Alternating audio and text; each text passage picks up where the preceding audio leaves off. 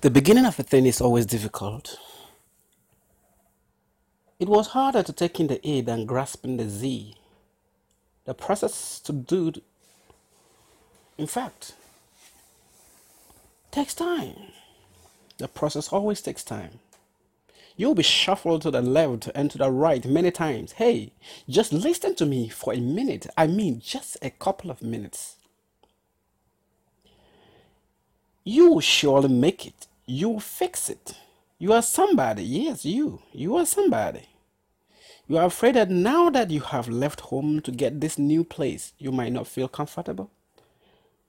I got news for you. Indeed, you will not feel comfortable. Sometimes even lonely, but it's part of the process, bro. It is. New school, new people, new facilities, even new ways of doing things. The compound matters. You instinctively react to the change, leaving all behind and tackling your destiny head on is a bigger challenge than you previously imagined. Yes, it is. If not, everyone would have done it. You got this far, and you will surely make it to the next. How do I know that? Yes, I know. I really do know. I believe with every dripping blood in my veins that you are going to make it. I trust the tenacity of spirit deposited in you. I know you got the grits, the I can do it spirit, the champion mentality. Yeah, that's what I mean. You know deep within you that you will go to the extra mile just to make it. For sure. You know the lofty future has no place to go but bow to your command. Your future is now. Grind. Read. Sleeplessly read. When they are sleeping, be reading. When they are laughing, be reading. When they are partying, be reading. When they are courting, be reading, bro. Read.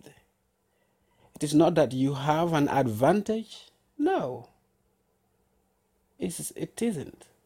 It's that you want to get onto the same pedestal as they are. They got the leverage. You got none. Their parents have fat packets.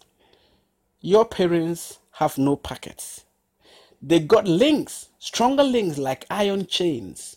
Your links are like cobwebs. So you see, they have a base, a foundation. You have a height to climb.